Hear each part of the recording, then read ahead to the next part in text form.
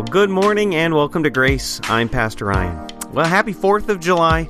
As we gather together to worship Jesus Christ, today's commissioning text is extremely unique in the New Testament because it contains a section that was added later by the church in an effort to finish out the story of how the gospel spread through Jesus' power. What we'll learn today is that the necessary component to spreading the gospel is a faith in Jesus' leadership that has been evidenced in the resurrection. Thanks for joining with us as we seek to show and tell the old story of Jesus and his love. Well, my job on our vacation was driving, and my wife's job was to make sure that our family did not destroy one another as we were driving. And so she had a whole binder planned with activities and bingo and the license plate game. You guys ever play that one? You know the one I'm talking about? Just all kinds of fun things. But as you get 2 weeks into a vacation, some of those games start to get a little old. And so there towards the end, she came up with, she reached deep into the binder. And one of the games that she had was a story game. And it went a little something like this. She would start a story, and then the kids would jump in, and they would have to add a line, and then the next person would add a line. So she said something like, once upon a time, there was a little worm named Molly. And I forget the name of it, right? And then Sadie said something like, and the little worm saw a rainbow. And then Micah said, and that led to world destruction. And so the story kind of came to an end. And we'd start again, and then invariably my teenager would have a good time with the story. But you know, there's something about that picture of that story that really it's predicated on a unique wiring of humans. We have a need. We almost have an insatiable desire to finish the story, to hear the end of the story. How does that story end? And it's one reason why narratives are so powerful. It's one reason why the gospel stories, all of them, are really preliminaries up until the passion of Jesus at the cross, because that's how this story ends, except there's even more to be seen with it. You guys, you'll recognize this even in a famous radio commentator, Paul Harvey. Do you remember? He would say, and now you know. How's it go? That rest of the story, because we have this desire to know how the story ends. Well, we're going to be in this, we are in this series called Show and Tell. And the purpose of the series is that we would be giving our attention to the commissioning texts of Jesus. Jesus has, in every one of the Gospels, and including the book of Acts, a time where he speaks to his disciples to specifically send them, to commission them. And the message of this specificity, it's really the culmination of the entire broad strokes of the Bible. The Bible begins in the very beginning, and you remember a few weeks ago we looked at God's design for the human creature to be made in his image, and therefore in his image we are sent as representatives of God to act on his behalf over all creation, to rule and to represent and to live in relationship and to revere the one true living God. And then because of sin, God had to step in once more, and now through the instrument of the family of Abraham, he chooses a people, he makes them holy by separating them out of the nations, and he blesses them. And we saw that the purpose of blessing is to bless others. And that was the whole story, the purpose of Israel, that which is now seen in the fullness of Jesus Christ that has now been given to you and I as the church. And so now as we're reaching towards the culmination of the story, we find within the Gospels the last words of Jesus. You know, it's no coincidence that through all of the Gospel narratives, it is in Jesus' final words that we are given the commissions. You heard 2 weeks ago from Phil one of the most beautiful passages where Jesus says, as the Father has sent me, I am sending you. And there's an incarnational component to being God's representative. Jesus did not come as an angel. How did Jesus come? He didn't even come as a mighty conquering king. How did he come again? He came the same way you came into this world as a baby. He incarnated himself. He became like those he was going to reach. And Jesus says, the same way the Father has sent me, I am sending you. And there is within that an incarnational component. If you are going to reach the world around us, you've got to be invested in the world. Don't get me wrong, though, not of the world. You're not defined by the world, but you're invested in the world. Another major component to the passage that you heard from Phil was to be found in relationship. For that is what Jesus had with the Father. He was in relationship with the Father. And so as the Father empowered Jesus being fully God, commissioned by God, Jesus says, my words you hear me say are not my own. I only say that which I've received from the Father. In the same way, you and I are sent. Just like the disciples were sent. Just like Jesus was sent. Depending and really relying on God to empower us to do this task. And then you heard last week, Matthew 28:19 from Paul. Here is probably the most famous of all the commissioning passages. Go, therefore, and make disciples of all nations by baptizing them and by teaching them. And so we are now given the way you make disciples. You go, you baptize, and you teach. This is Jesus' strategy, his design for the church moving forward. Well, today we're going to look in the Gospel of Mark. However, it's going to be a unique look because we actually will not have directly from Jesus a commission, although we kind of do. This is going to be interesting. I'll see how well I get through this with not turning it into only a Bible study, because one of the things that I hope to lead you through is through a little historical piecing together of your Bible. Hopefully you brought a Bible today. If you have your Bible, my hope is that you're going to see within the end of the Gospel of Mark something that may have been confusing to you that I had the chance to explain as to why the tone changes and why we find kind of a peculiarity to the ending of Mark. As we are seeking to do this, what I'm going to try to do is point out what has happened in our Bibles, and then we're going to look to some really key observations that we can understand how we take away from what the angel said to the women at the tomb, and how that relates to how you and I need to be expressing our obedience to God by faith. I'll make sure you catch me on that. You and I need to express obedience to God by faith. My hope is that it's going to be a little challenging this morning. That's my hope. So Matthew chapter 16, if you have your Bibles, you can turn there with me. We're going to read through the whole chapter, and I'm going to point out a couple of things along the way, and then we'll work for some observations. Mark. Thank you. Mark chapter 16. I misspoke there. Mark chapter 16. Okay, if you're there, say amen. Amen. Okay, sounds like you're there. Here we go. Mark 16, verse 1. When the Sabbath was over, Mary Magdalene, Mary the mother of James, and Salome brought spices so that they might go and anoint Jesus' body. Very early on the first day of the week, just after sunrise, they were on their way to the tomb. And they asked each other, who will roll the stone away from the entrance of the tomb? But when they looked up, they saw that the stone, which was very large, had been rolled away. As they entered the tomb, they saw a young man dressed in a white robe sitting on the right side, and they were alarmed. Don't be alarmed, he said. You're looking for Jesus the Nazarene, who was crucified. He has risen. He is not here. See the place where they laid him?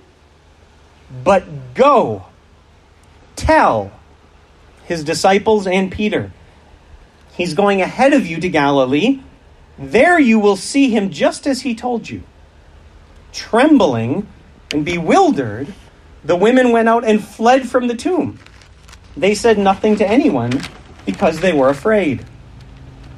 Now, at this point in your Bible, I'm hoping that you have kind of a bracket or a line or something that says the earliest and best manuscripts do not contain verses 9 through 20. Raise your hand if you've got something like that there. So there's this interesting little break that we have in our Bible, but then the story continues. So we're going to read on, verse 9. When Jesus rose early on the first day of the week, sounds like we already heard this, doesn't it? Sounds like we're repeating some of what we've already heard. He appeared first to Mary Magdalene. Well, we already heard that he had appeared, out of whom he had driven 7 demons. She went and told those who had been with him, who were mourning and weeping. When they heard that Jesus was alive and that she had seen him, they did not believe it. Afterward, Jesus appeared in a different form to two of them while they were walking in the country. These returned and reported it to the rest, but they did not believe them either. Later, Jesus appeared to the 11 as they were eating. He rebuked them for their lack of faith and their stubborn refusal to believe those who had seen him after he had risen. He said to them, "Go into all the world and preach the good news to all creation. Whoever believes and is baptized will be saved, but whoever does not believe will be condemned. And these signs will accompany those who believe. In my name, they will drive out demons. They will speak in new tongues. They will pick up snakes with their hands. And when they drink deadly poison, it will not hurt them at all. They will place their hands on sick people and they will get well." After the Lord had spoken to them, he was taken up into heaven, and he sat at the right hand of God. Then the disciples went out and preached everywhere, and the Lord worked with them and confirmed his word by the signs that accompanied it. All right, so here, let me give you a little bit of what's happening here. You and I have for us in our canonical tradition the Word of God that was given by the inspiration of the Holy Spirit through prophets and apostles, and then with a great meticulous work recorded and passed down so that the book that you hold in your hands today is as close to the original manuscripts as possibly could be understood. However, there are a few places in your Bible where there have been edits. This is one of those places. And there's a really unique kind of a way in which theologians and textual critics have come to understand what's gone on in Mark. We believe that Mark 16, 1 through 8 is original, written by Mark with the help of the Apostle Peter, but then something happened. Do you ever have to go to school and say your dog ate your homework? Did that ever happen to you? Something happened to the end of the story, and nobody knows what happened. We suspect that verse 8 was not where Mark originally intended the story to end. There are some people who think it does. Some theologians think he totally meant to do it here, that there is a type of rhetorical reason why he should leave the readers hanging. You guys know what a cliffhanger is on a TV show, right? What's it make you do? Tune in next week, right? Because you want to hear the rest of the story, right? So there are some people who think that, but really the lexical evidence does not stand up to that. The way that this ends, it ends on a preposition. That's very rare. There are no books that end on a preposition. Even in Mark's own sentence structure, when he writes a sentence, they don't usually end that way. And so there's good reason to think that there was a back page that was missing, or if it was written on a scroll, that Fido might have gotten hold of this scroll, or some people think maybe Mark died, maybe Mark passed away and he wasn't able to finish the rest of it. But for whatever case, you and I, the church, even at this time, was handed a document that was missing a part. Now, how do you think the church felt about that? Come on, how would you feel about that?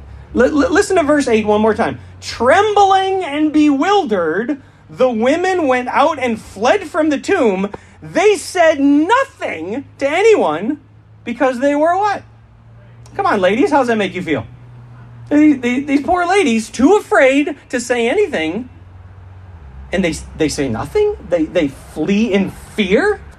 Now, of course, we know that this is not the end of the story. We know unquestionably there's more to the story. And the second thing that we know is that resoundingly, the church knows the rest. Right? We're the horns that we can blow, Peggy, right?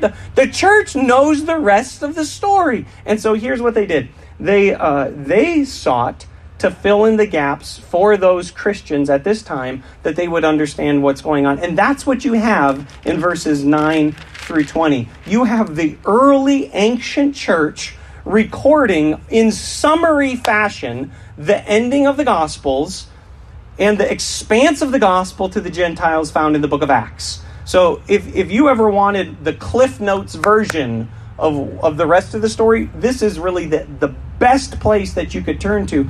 The only probably major condition is we will fail to hold the rest of Mark, the longer ending of Mark, with the same textual purity as we do the rest of the Bible. We believe that the Bible is inspired by God. We believe that the Bible is authoritative. We believe that the Bible is infallible. It's incapable of falsifying anything. And there's another really important word that we ascribe to here at our church. We believe that it is inerrant, meaning that it does not and cannot contain errors, except only in the originals. And the part that you have at the end of Mark is not original. And so if you were to study this in Greek, and if you were to compare this with the rest of the Gospels, you would find a lot of inconsistencies. In fact, internally, there's a major change in tone, in style, in tempo, in word. We have words that show up here at the end of the longer ending of Mark that don't show up anywhere else. They would be words that the church is more familiar with, but Mark never wrote. You also have inconsistencies with the rest of what Mark has already written. You might recognize, if you're looking with me in verse 14, what does Jesus do when he gets together with the 11? Loving Jesus. What does he do? It says he rebukes them for their stubborn lack of faith. And that's actually not a theme that we find drawn out through the rest of Mark, but that's something that we would have understood happening from the early church. They would have understood that. And so you have internally a lot of inconsistencies, incongruities. You have some difficult passages here, even as you look to the way in which the early church handled witnessing. You have drinking of poison. There's actually no mention of that in the New Testament. Theologians aren't sure where that comes from. The handling of snakes, we think that is a takeoff of something that happened to Paul when he was bitten by a snake, and everyone around him thought that he was going to die, but he didn't die, so we think that's where that comes from. Speaking in tongues, we see as the way that God had orchestrated so that the Jews would accept the Gentiles, for they received the Spirit the same way the Jews did, and that's evidenced by speaking in tongues, and that shows up here. Driving out demons and healings, we see all that happening in the book of Acts. So you have the resurrection appearances of Jesus, 3 of them mentioned, Mary Magdalene, the road to Emmaus with the 2 that's found in the Gospel of Luke, and then to the 11 that are gathered in the upper room, right? We have that mentioned here. And then we have the expression of God's signs that are accompanying the message that also show up here. However, you cannot hold inerrancy to these passages. You cannot. But what you can do is you can read them for what they are. And here's the main point. I've been talking a while up here. I haven't even started my sermon yet, so we're still on the introduction. The main point that I'm wanting you to get from this is that when the church reaches a part of the story that's not finished, what does the church do? Finish the story. Everybody with me on that? The church is given this much. They've been told the message of the gospel. They've been commissioned by the angel that's there. Go! Tell the disciples. That's only half the story. The church finishes the story. Can you say that with me? The church finishes the story. Let's say that together. Ready? The church finishes the story. And so that is what I want us to walk through. My desire as we look into this text to find some observations is to give you great inspiration so that by faith in trusting the God who can move the stone, you will have faith to do the impossible. Now, I'll be honest with me here. It's kind of hard to be a missionary. Wouldn't you agree? Sometimes it's a little hard to share the message of good news with folks in this world. By the way, our society, our world doesn't make it any easier. Hear me now, it is politically incorrect for you to talk about Jesus. That's politically incorrect. So what are you going to do? Thank you, Jesse. Yeah, I'm going to talk about Jesus is what I'm going to do. But what I want you to understand is that there is within our culture today a resistance to that, even in ways that it has become an unwritten rule in our society. And if you're honest with me, you and I, we need the equipping to trust God to be able to speak in those moments where it's not convenient to speak, where you might receive persecution, where you might be afraid. And so that's the message this morning. The message this morning is entitled Show and Tell Faith. And what I want us to see is the way in which the message of the angel offers faith to these women to do the impossible. Now, as just before we dive in and begin, because I know what you're thinking, haven't we begun already? No, not yet. I want to ask you, where is God asking you to walk by faith? Where is God asking you to trust him and walk by faith? Because here's the problem. If your Christian life is on cruise control, if your Christian life is not being challenged to trust and walk by faith, hear me, you are not growing. You are not growing as a Christian in faith until that faith is being challenged somewhere. And so my expectation is that the Spirit within you, because you don't live in heaven yet, folks. This is not heaven. You have a work to do. There's a reason why the church is here. There's a reason why you are here. And so what you need to do is be engaged in this evil world for the glory of God. And my hope is that God is speaking to you to challenge you to do that. Because if you're not being challenged anywhere, if you don't have to trust God anywhere, you are not growing anywhere.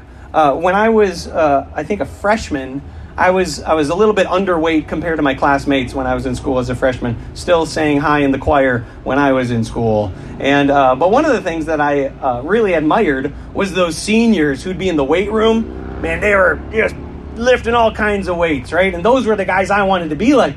And I can remember getting a little bench press at home that kind of sat out in the garage. But I remember being that puny little kid trying to bench 100 pounds. And I remember it's just impossible. It's impossible. It's never going to happen. But you know what I did? I started with 80. And then I went to 85. And then 90.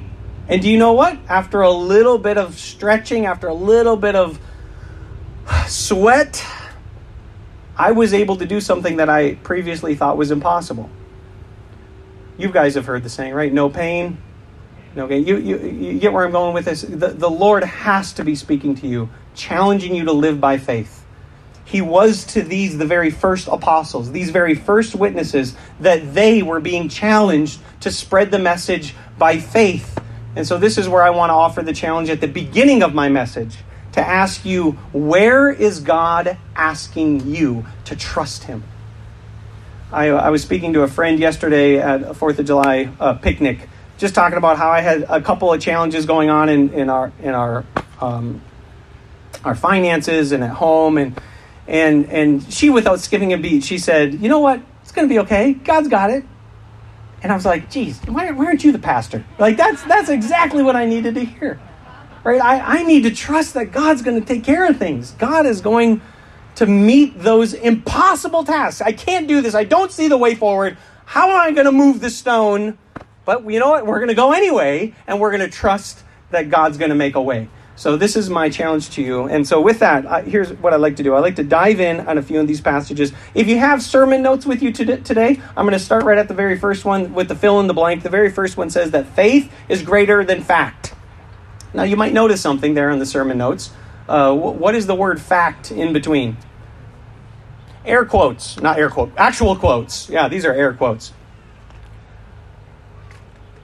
Faith is greater than fact. And the reason fact needs to be in quotes here is because what we've done is we've convinced ourselves of things that are facts that really aren't facts. God is not opposed to fact. We are so easily bewitched and deceived to thinking that something is a fact when it really isn't a fact. So think with me about these first witnesses, these women, as they go to the tomb. They walk in, and there they encounter the angel, who is depicted here for us by Mark as a young man, and he is sitting there on the right. He says, "You're looking for Jesus the Nazarene, who was crucified." And what is the Easter phrase that we repeat all the time? He is risen. How often does that happen? Is that how something happens frequently? Well, what is the fact for dead people? They stay dead. Except faith is greater than that fact. So whatever it is in your life that is that obstacle, I think for these women, the very first obstacle was the stone, right? Well, that's the fact. I can't move that stone. Can you move that stone? Mary, can you? How are we going to do this? They don't have an answer for it, and yet they go anyways because they're motivated not by the fact, but they're motivated by what? Come on, church, help me out here. They're motivated by faith that when they get there, God has already made a way. And then furthermore, you have the fact here that Jesus is risen. I love the angel's response too. Look with me again. He said, he is risen. He's not here. See the place where they laid him? I love how the angel draws attention to the, look. I mean, I'm not lying. He's totally not here. Look, take a look. He's gone. You were coming expecting the fact of a dead body. But faith is greater than that. There's a beautiful passage in Luke chapter 18 as Jesus is talking to the crowd about giving to God as Lord everything. He says, sell all that you have and give to the poor. And the disciples hear this message and they come to Jesus and they're like, Jesus, this is a really hard message. The idea of giving up your ownership of your life to Jesus is impossible. That's literally what they say. And Jesus' response in Luke 18 is this. He says this is the camel going through the eye of the needle. He says, what is impossible for men is possible with God. So my hope is that there's somewhere in your life that God has given you a challenge that you cannot meet. My hope is that you are in a position that God is continuing to grow you, stretch you beyond what you are able to do so that you cannot go through your Christian life on cruise control. But that he is asking you to step out and trust him. And the place where that will begin is by you realizing that your faith in him is greater than fact. Second is this. Faith is fueled by forgiveness. This is a really important one. And it's one that if we had the time to really like a couple hours to study Mark, this one is awesome. Because if you look back in the passage, you'll remember here in verse 7, we have the commission from the angel. You guys with me? Verse 7, but go tell who? I want to get you guys back on the same page with me, right? Verse 7, but go tell his disciples, and look at what they single out. The angel totally singles out Peter. Go tell his disciples, and you really got to tell Pete, right? Because why? Well, if you remember back to the story, in fact, if you turn back in your Bible just a couple of pages, in my Bible it falls in chapter 14, verse 66. I have a title there. It says, Peter disowns Jesus. Now, Mark wasn't one of the first apostles. Peter was. And Mark is recording the gospel with Peter's help. And so Peter, he knows that there is a special message that he needs from Jesus. Because it wasn't the other disciples who said, hey, if everyone else denies you, I won't. I love you more than any. Who was it that said that? Who was Mr. Boastful putting his foot in his mouth? It was Peter. And so here the angel says specifically, go tell his disciples and make sure you tell Peter. And here's what this means for us. It means that even here at the first resurrection appearance, you have the expectation of forgiveness. We have for us, in another gospel, the reinstatement of Peter where Jesus asks him 3 times, Peter, do you love me? Lord, you know I love you. Well, feed my sheep. Peter, do you love me? Lord, you know all things. You know I love you. Take care of my lambs. Peter, do you love me? And Peter man, you asked me, you know. And it's like a parent who knows when their kid did something wrong and they're like, just making sure we're reminding you of that, but not in a way that's putting guilt and shame on Peter, but in a way that's saying, I love you so much to forgive you of whatever happened. Hear me again. Faith is fueled by forgiveness. If there is no one who's been forgiven, there's no good news. there's no message of forgiveness. If you don't know that you have been forgiven, what do you have to tell anybody else? There's no message. Only because there is forgiveness is there good news of a message of forgiveness. And so that's the second thing that we have to understand. If you and I are going to have faith to step out and do the impossible, you have to know that it's fueled by God's love to forgive you. If you could just turn to your neighbor and say, I'm forgiven, that'd be awesome. Can you do that? Turn to your neighbor and say, I'm forgiven. I'm forgiven. I wanted you to say that because I want you to hear those words.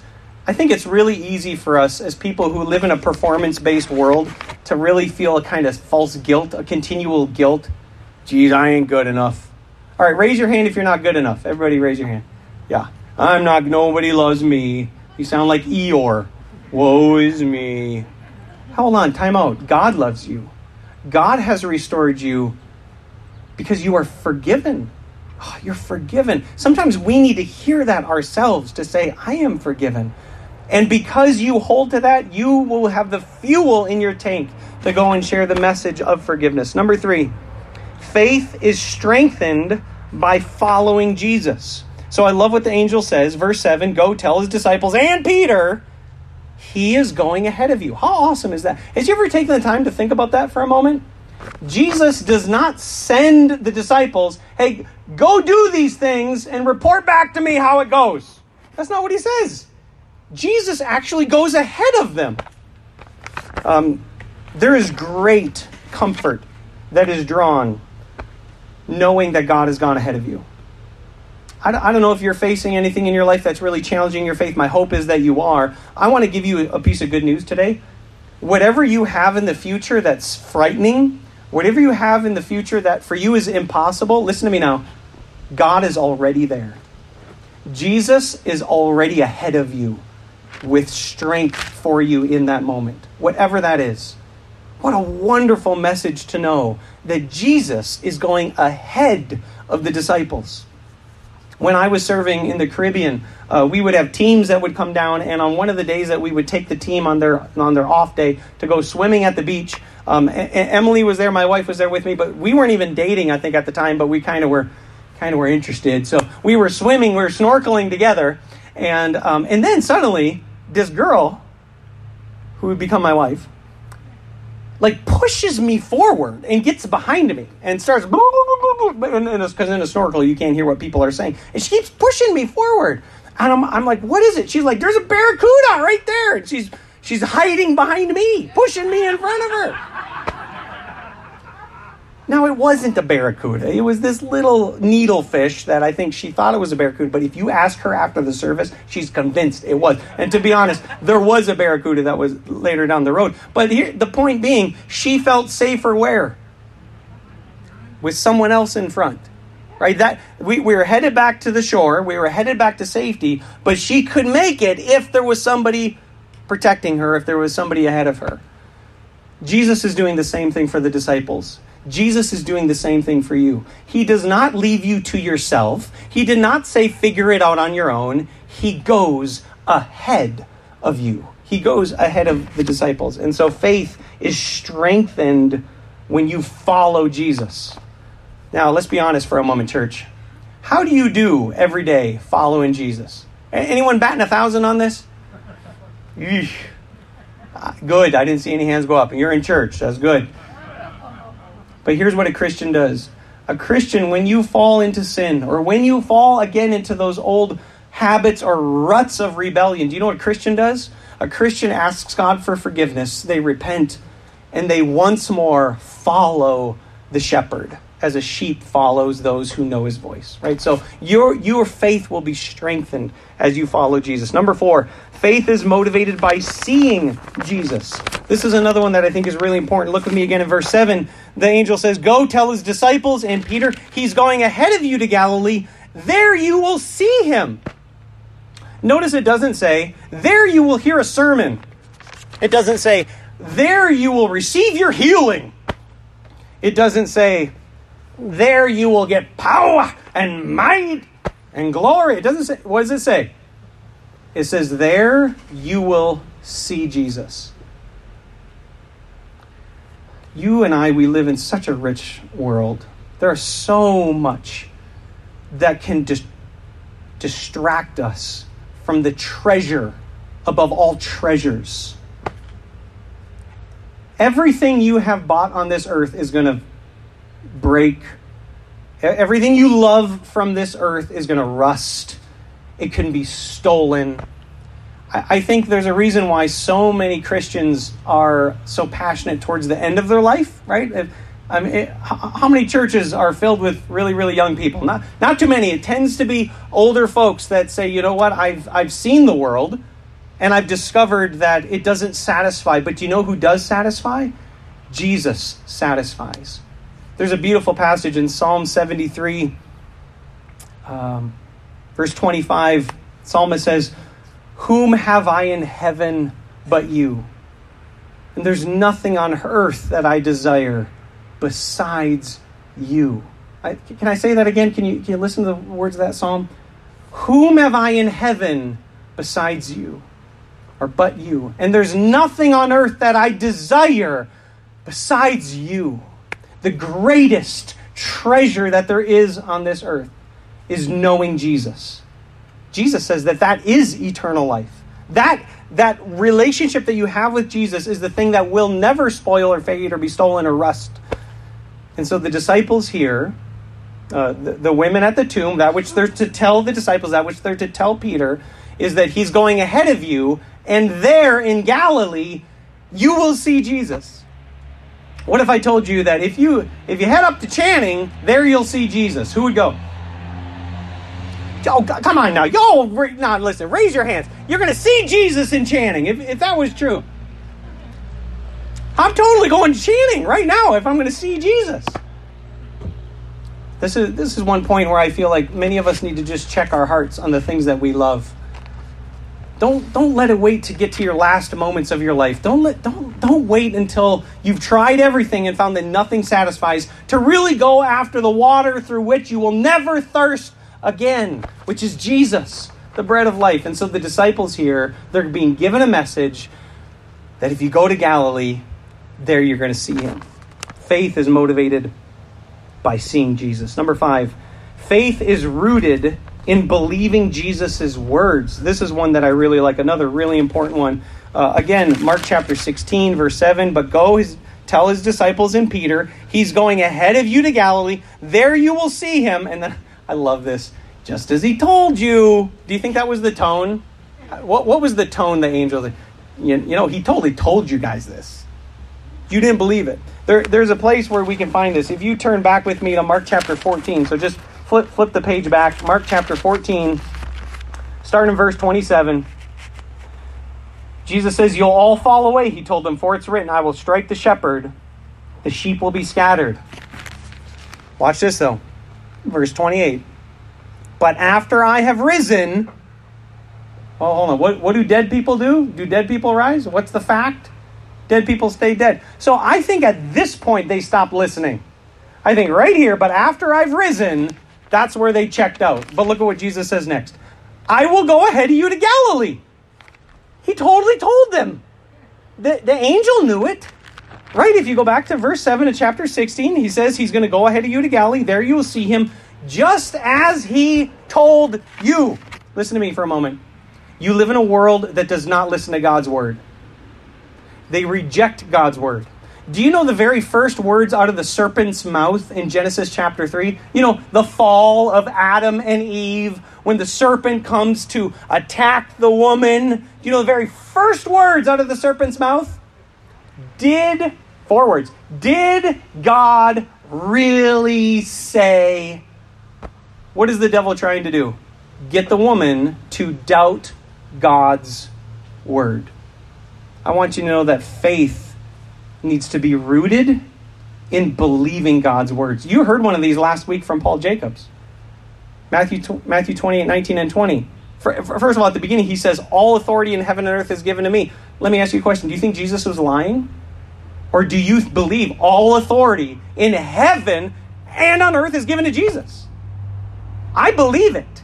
And if that's true, then God can do whatever's impossible because all authority has been given to Jesus. And then he says at the very end of chapter 20, and surely I am with you even to the end of the age. Do you believe that?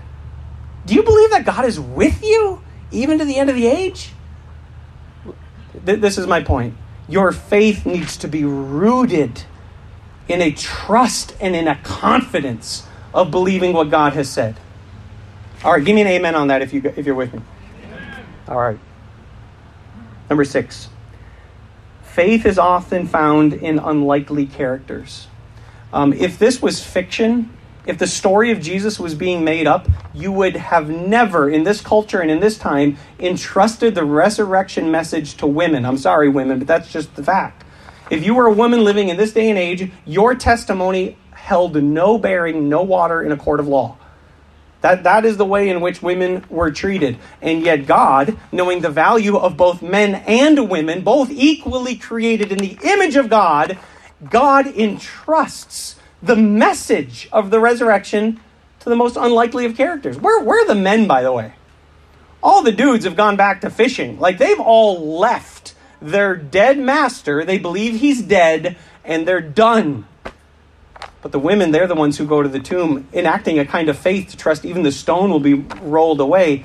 And Jesus entrusts for them the message. And here's my point. Faith is most often seen in those that you might not think would have faith.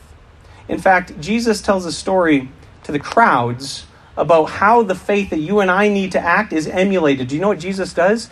He asks these little children to come to him. Now, the disciples were shooing him away. Get these kids out of here. Don't you know we're busy? Get them out of here now. Jesus says, in the King James, suffer not the little children to come on to me. That's how the King James Jesus talked.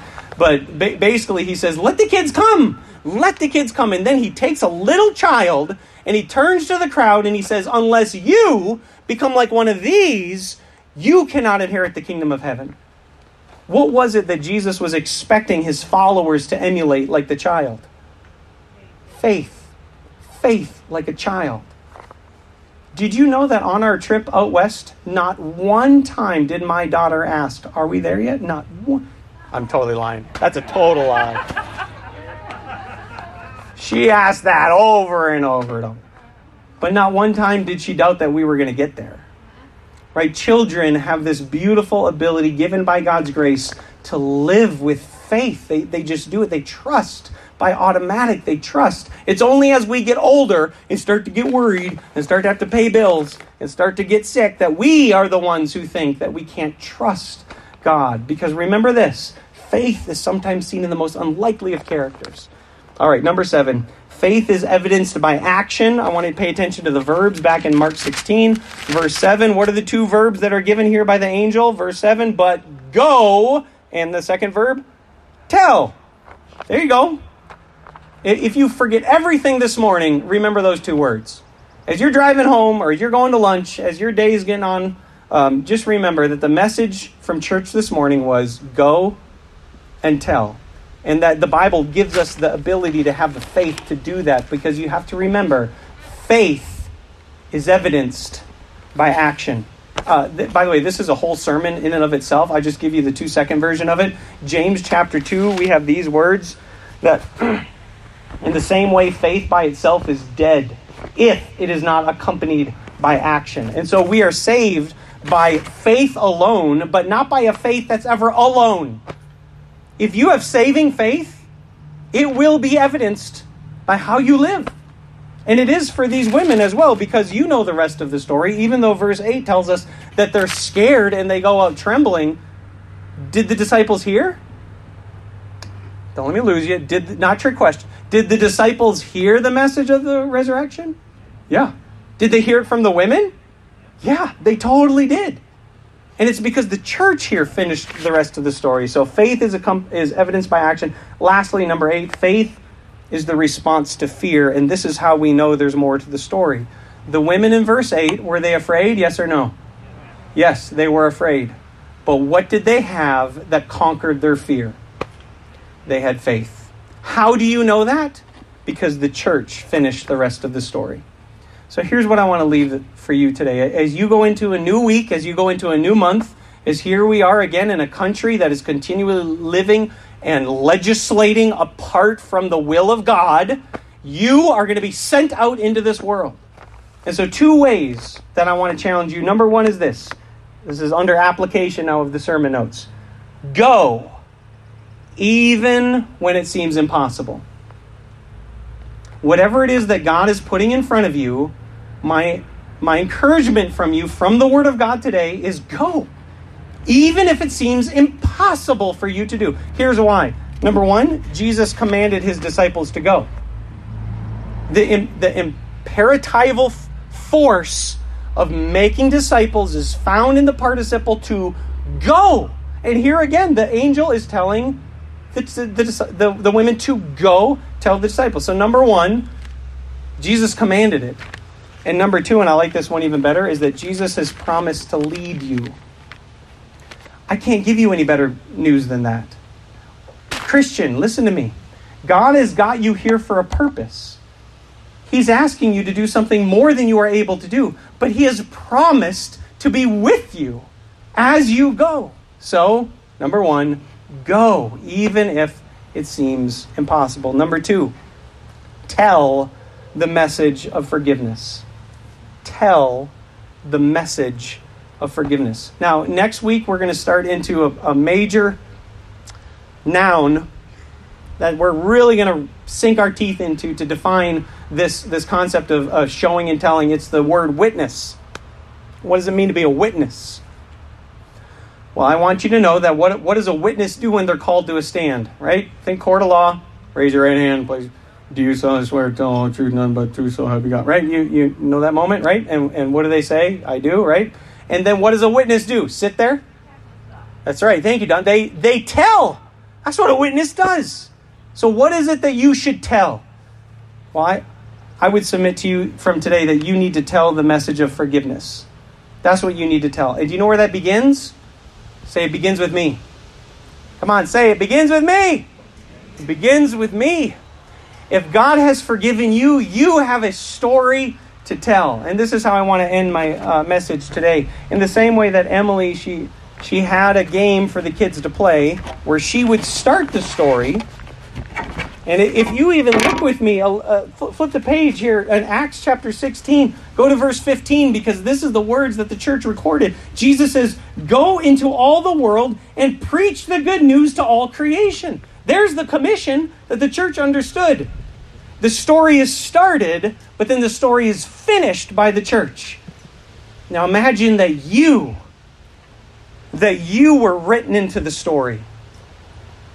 That if we could flip to chapter 17, right? If we could flip in Mark chapter 17, it said, and then 2 millennia passed, and the message of the resurrection, it was given to, I'm going to pick on Phil and Peggy again, just because you're easy to pick on. The message of reconciliation, the message of the resurrection was given to Phil. And then the story ended. What would it say after that? This is my challenge to you. The rest of the story, it's up to you. You've been told the message. You have been woven into the story, but how does it end? In your life is going to be different than mine. Each of us have a unique contribution to give to this. You are part of the story. And as Paul Harvey would say, now you know, right? The rest of it, I want you to know that the rest of it, it's up to you. Let's pray.